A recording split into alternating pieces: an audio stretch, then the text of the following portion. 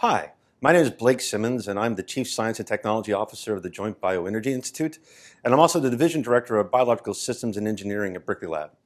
And today I'm going to be talking about a topic that's near and dear to my heart, and that is the topic of biofuels and what they can mean for the future of transportation in the United States and beyond, and some of the challenges they face in order to reach their true potential. First, I'd like to talk about the motivation for biofuels and bioenergy writ large. Bioenergy and biofuels have been around for several decades, but they've recently gained increasing importance because of concerns around climate change. And as this map shows, and it's an animation taken of several decades worth of surface temperature plots, you can see that the average surface temperature is rising. And that is not a good thing for humans. It creates a lot of concerns around climate change, around deforestation, and around sustainability of agriculture. And bioenergy and biofuels are one way to combat the greenhouse gas emissions that we currently derive from burning fossil fuels in an ever-increasing way across the globe. Petroleum, of course, is the primary source for transportation fuels and chemicals. And in fact, petroleum, you could say, is ubiquitous in our lives. Everything that we see in every room that we walk in, paint, the floors, the ceilings, are all derived primarily from petroleum. And when we're talking about bioenergy, it's also important to note that it's not sufficient just to replace the fuels. You have to replace everything that we derive from the barrel of oil in its entirety in order to diminish our reliance on it at an enterprise level. So a common theme you'll hear today is that we must move beyond the silver bullet solution and only looking for one particular sector to solve our greenhouse gas emission problems, but rather take a wide range of different technologies and opportunities in order to make a truly significant impact that we need to sustain this planet. We also have a wake-up call for biofuels. As you may have noticed, there have been wild price fluctuations in the marketplace. When every time you go to a gas station, it can be $2.50 to $4 a gallon. And so we can't rely on policy mandates or the assumption that we're going to save the planet by doing the right thing.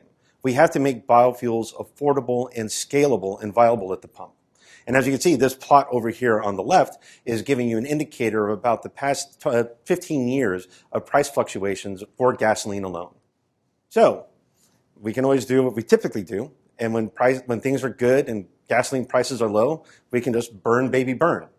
I don't necessarily believe in that. I would rather go for a more sustainable outcome. And the one way to view that is to evaluate and consider the true cost of gasoline. It's not just the cost associated with the production of a fuel, but also the true externalities that are associated with it, such as the price associated with adapting to climate change, foreign policy endeavors in terms of military posturing and investments in foreign countries, and again, the true impact on society writ large. And so these price fluctuations do create a big barrier that we have to deal with, and one way to weather that current storm, pun intended, is to focus on the fundamental science and the manufacturing of biofuels and to really create technologies that are affordable and scalable no matter when or where they occur.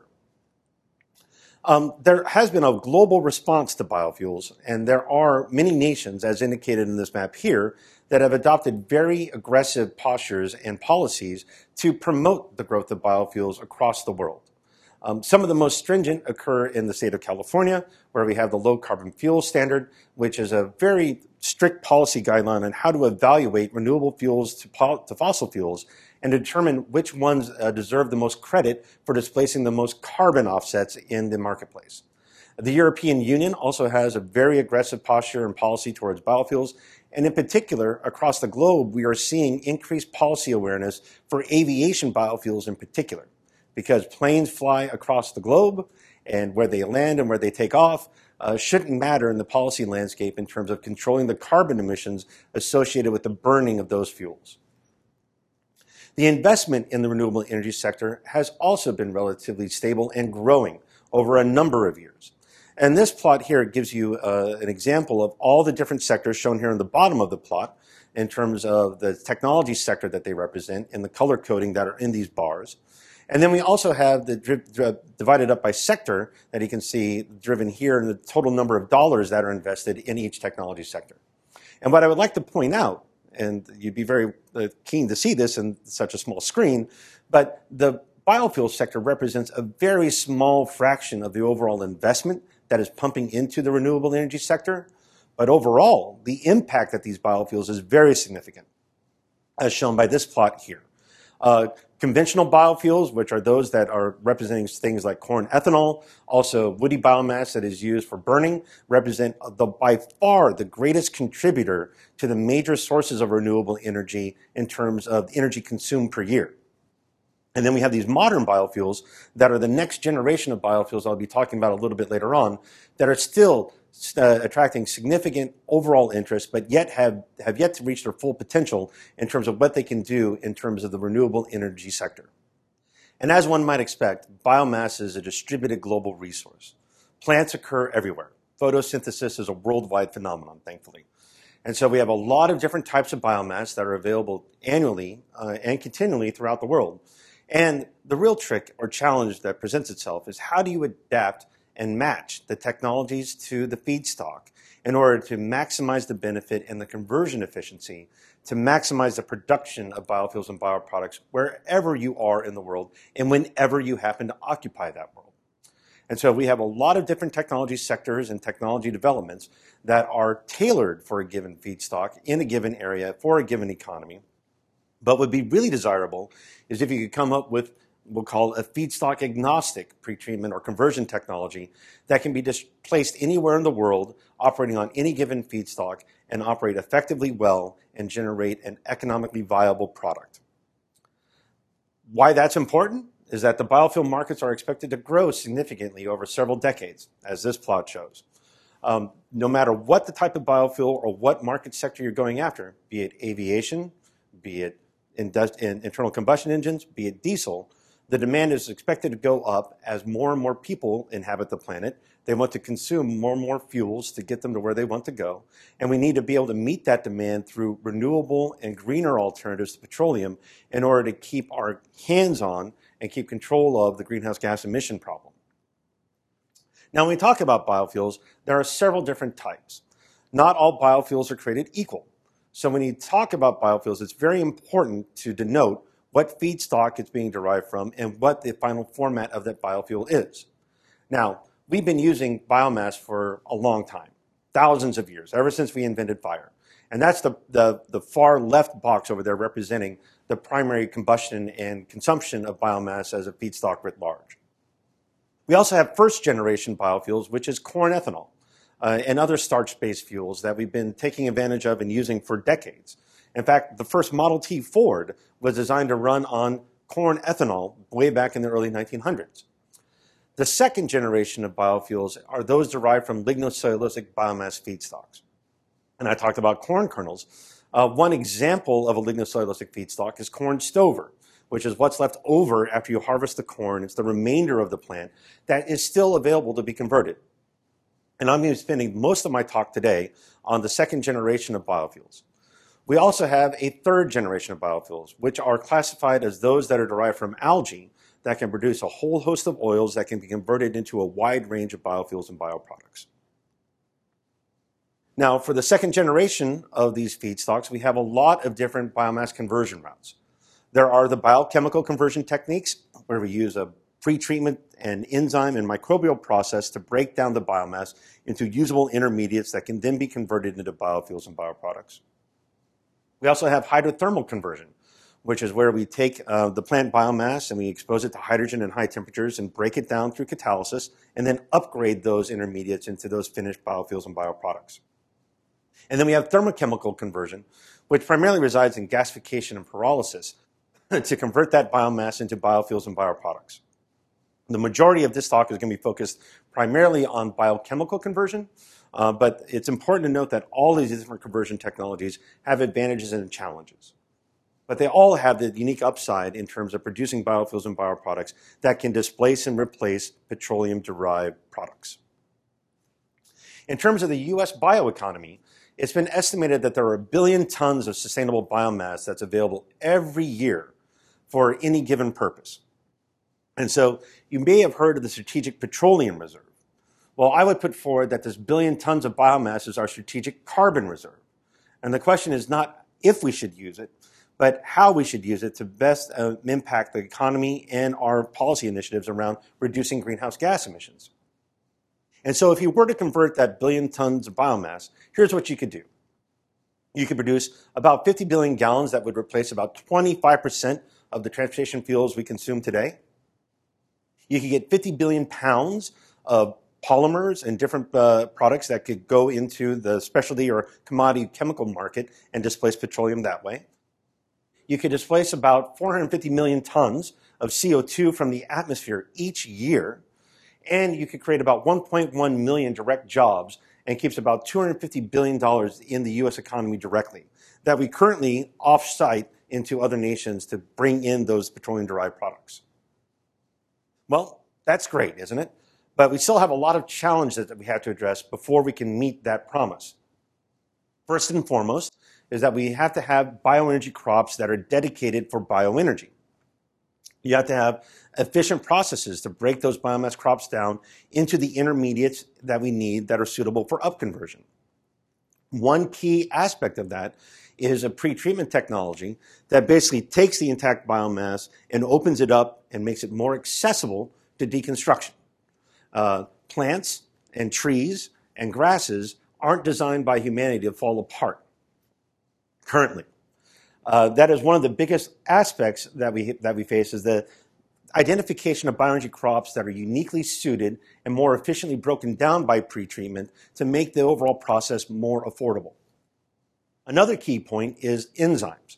After you've loosened up the biomass, you have to typically add enzymes in order to depolymerize it into those intermediates. And those enzymes can be very problematic and very costly. And finally, we have a lack of efficient and affordable microbial routes to drop in biofuels and bioproducts. And I'll be talking a lot more about those in the second talk that would follow this one. But in order to set the common baseline here, I want to take a step back and describe what a plant cell wall actually is. Typically, you can view plants and they look pretty simple. You just have to add water, sunlight, and soil and they grow. But these are very robust and hierarchical structures that are composed of many different elements to really create a self-reinforcing structure that can tolerate wind, rain, pests, extreme fluctuations in temperature, and the occasional knock of a human walking down the street. So the three primary components that I want to highlight are hemicellulose, cellulose, and lignin.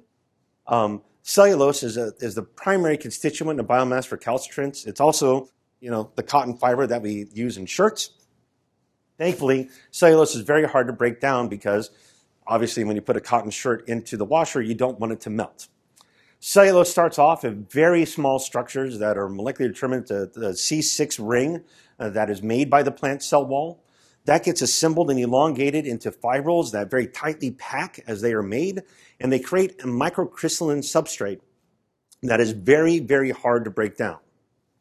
In addition to cellulose, we have another sugar-containing polymer, hemicellulose, which is basically everything that is a C5 sugar. Everything that's not a C6 we define typically as hemicellulose. And whereas cellulose is a really homogeneous structure, hemicellulose can be very complex and very varied, even plant to plant, that are grown on different acres. Because the plant adapts to the soil environment, it adapts to the weather environment, and so the things it expresses are very highly tuned as a function of that. Finally, we have lignin, which is a hydrophobic polymer that contains highly aromatic residues that gives the plant some very unique abilities in terms of water transport, nutrient transport, and resistance to disease and infection. Lignin is commonly associated as your anti-biofuel. There are a couple of adages out there that describe lignin. One of them is that you can make anything out of lignin but money. But I'm here to tell you that you must do something beneficial to lignin in order to realize the true potential of these plants as a source of biofuels and bioproducts. The three components taken together represent typically about 90% of the dry weight of the plant cell wall. And so if we're talking about maximizing the carbon conversion efficiency, we're really talking about developing technologies that can break down and derive biofuels and bioproducts from all three: cellulose, hemicellulose, and lignin. And another way to view this is how they actually exist out in the environment. And this picture over here is taken from a scanning electron microscope image of a plant cell wall that has been dried. The holes in the biomass are where you would typically find the plant cell in normally viable growing plant tissue. What remains are these secondary cell walls that have all of the carbon that we're trying to access and liberate and turn into biofuels and bioproducts. Now, those secondary cell walls may look simple in that former picture, but in actuality, they are that complex hierarchy of different structures and different chemistries that create a very hard to break down structure, which is good if you're a redwood tree and you want to be around for 1,000 years, but not so good if you're a human trying to convert that redwood tree into something very efficiently into biofuels and bioproducts. And at the core of it is, again, those three plant components: cellulose, hemicellulose, and lignin. The lignin is represented by these blue circles here on the outside, decorating the complex composite material, if you will, of cellulose and hemicellulose. And the reason why lignin is on the outside of the plant cell wall is that the plants have evolved very intricate ways to transport water from the root system in the soil, where the water is, up into the branches where it's needed. And so, in simple terms, lignin is important, an example for water transport. When you take a stalk of celery and you stick it into some material, and like a colored dye, and you see the colored dye go up the stalk of the celery, lignin acts in much the same way in creating that hydrophobic induced water transport mechanism from the root and soil up into the higher parts of the plant. And then again, at the core of it, as you see over here, is a cellulose microfibril, and how it is tightly compacted into very rigid structures that give the plant the primary resistance and rigidity that you encounter across the globe. Now, in addition to all these different mechanistic ways and direct visualization ways to understand the plant cell wall, what is really necessary and developed recently is a computer model of the plant cell wall, where we can understand all of the different bonding mechanisms that take place and develop a fundamental understanding that enables us to more efficiently develop pretreatment and conversion technologies that can break all those constituents down into the intermediates that we want. And so here is a plant cell wall model that was developed on a high-performance computing engine in Oak Ridge National Laboratory. The hemicellulose are these green bundles that are outside of the cellulose microfibrils that you see here in blue. And then the lignin is the red pendants and blobs that you see in complementation to the hemicellulose that form the overall structure of the plant cell wall.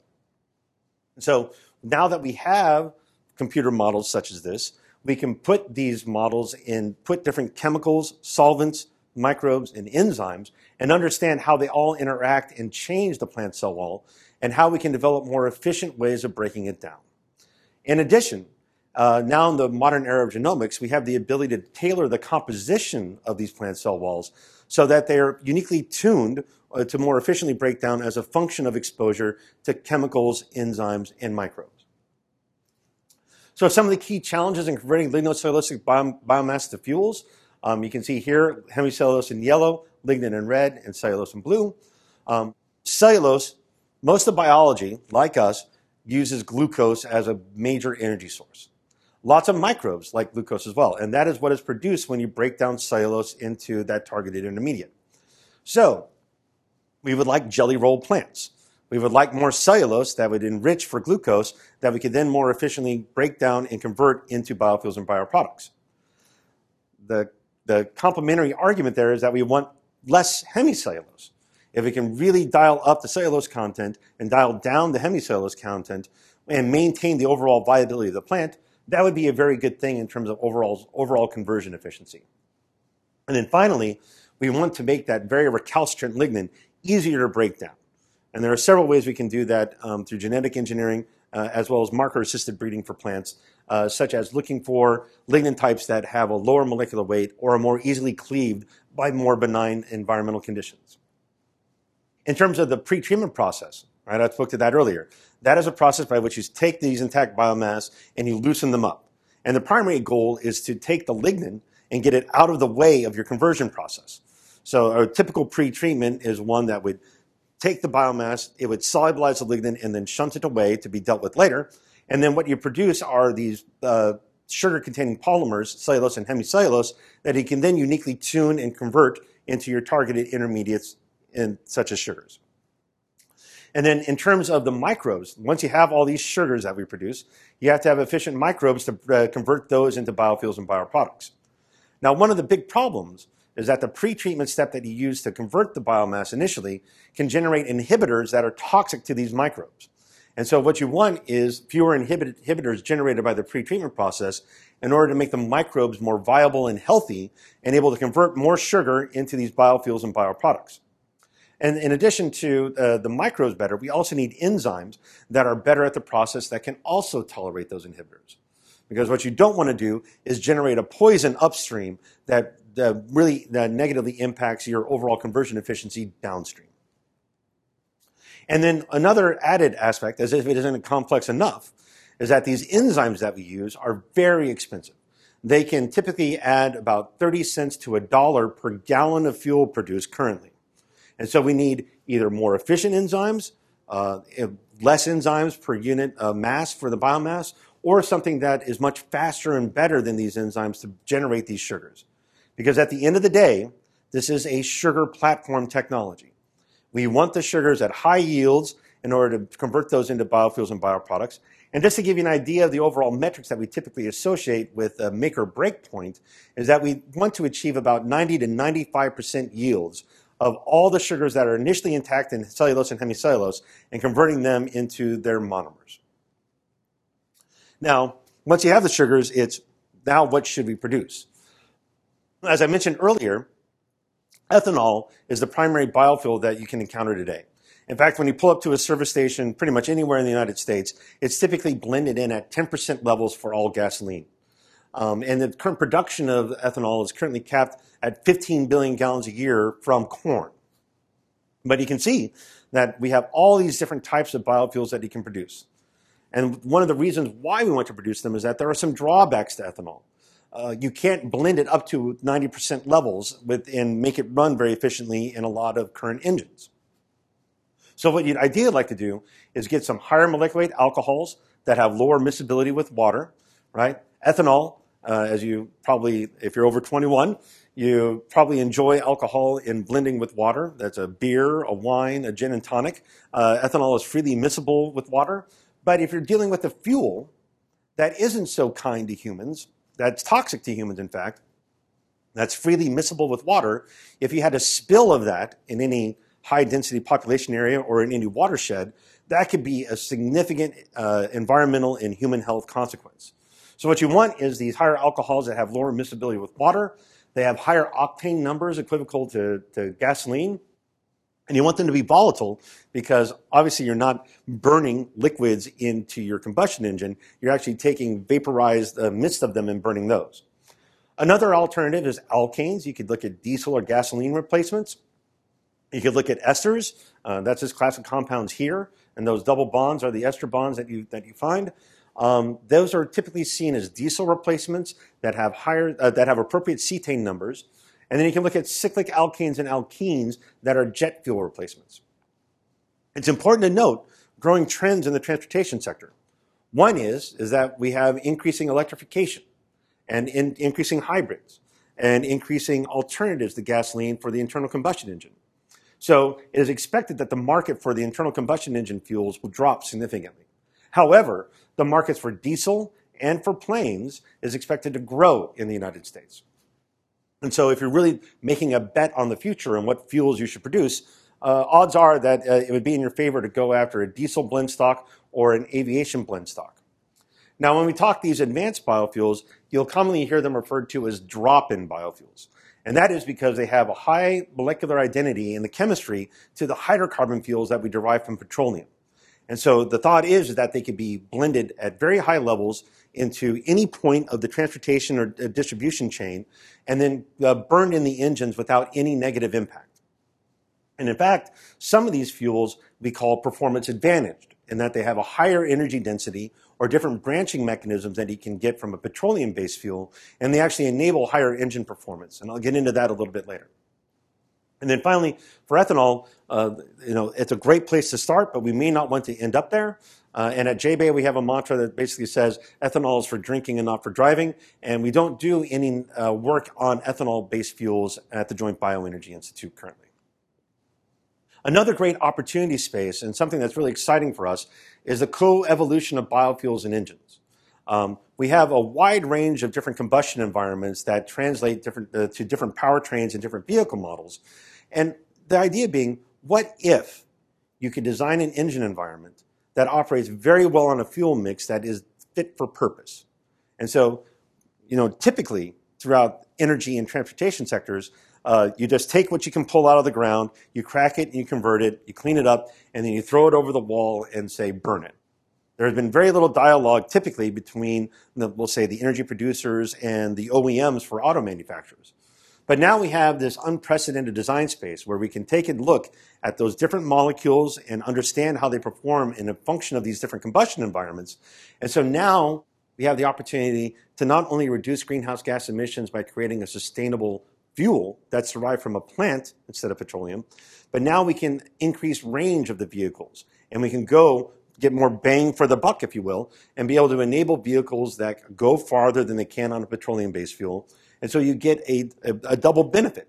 You get greenhouse gas emission reduction by virtue of deriving the fuel from the plant, and then you use less of that fuel on a per kilogram basis in the combustion environment to move the vehicle forward. And there's also another element here of, maybe you could come up with a BioAdvantage fuel that actually enhances performance across any different vehicle type. And that would create what we think a different market pull or consumer pull and the desired output and desired need for these fuels in these cars, because people will want to use them because they make their cars better. And so again, to move into the end part of this talk, we're not only talking about fuels. At an enterprise level, we need to replace the whole barrel of oil. And so this top line shows you how we go from feedstocks to fuels. We go from pretreatment to enzymes to microbes. And then what about lignin? We talked about lignin for a good spell. Well, what do we do with that? If we can make anything out of it but money? Well, the good news is that there's a lot of rich chemistry in this lignin that you don't want to throw away. Currently, most biorefineries take that lignin and they burn it for waste heat to drive the plant operations, which is not a good use of that very rich carbon. What we'd like to do is similar to breaking down these polymers composed of sugar into these monomeric sugars. We want to take that lignin and break it down into these monomeric and aromatics. Aromatics are a very important part of aviation fuels. They keep the seals in the engines swollen so that the airframe engines don't malfunction and fall from the sky. That's an ungood outcome in engineering parlance. What we can also do is take all these sugars and these aromatics, and we can develop other microbes that will convert them into polymers, be it the commodity polyethylene, polyethylene terephthalate, polyesters, polycarbonates, that go into all of these, I got to back up here, into paints, into these polymers, into these different commodity products that really allow us to get after replacing the whole barrel of oil, which at the end of the day is really what this is all about. We're trying to take the onus off of the drilling operations and put the onus on the agricultural sector to power our future. That is the end goal, because that is the only way we're going to significantly reduce carbon emissions on a global level by any consideration. And then just another important point to underscore this, we really have to make them affordable and sustainable. We can't come up with a gold-plated solution that nobody can afford. Nobody will adopt it, and we won't get to the end game. So in summary, I just want to finish on some of the advantages of these biofuels, hopefully, if they're done right. And it's important to note that some biofuels are done wrong. Palm oil biodiesel is a great example of a biofuel that isn't renewable or sustainable. And nobody in the biofuels industry really wants to save the planet by destroying it. So we have to make them renewable. We have to make them sustainable. They can significantly reduce greenhouse gas emissions. They can be sourced from a wide range of starting materials across the globe, and they can be tailored for any given combustion environment.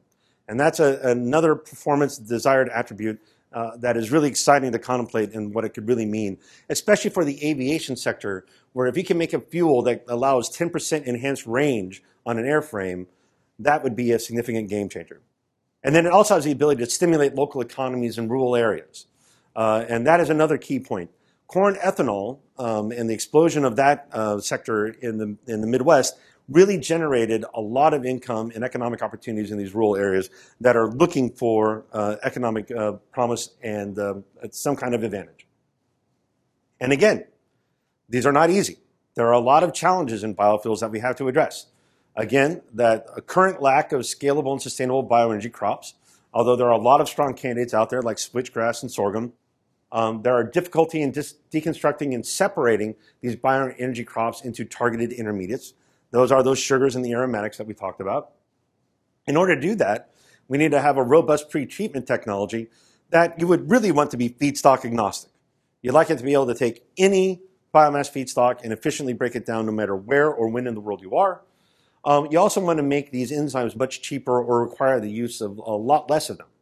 And then finally, a lack of efficient and affordable microbial routes to drop in biofuels and bioproducts. Although I will say that across the board here, there have been significant advances in the past 10 years that are already seeing marketplace penetration as we speak.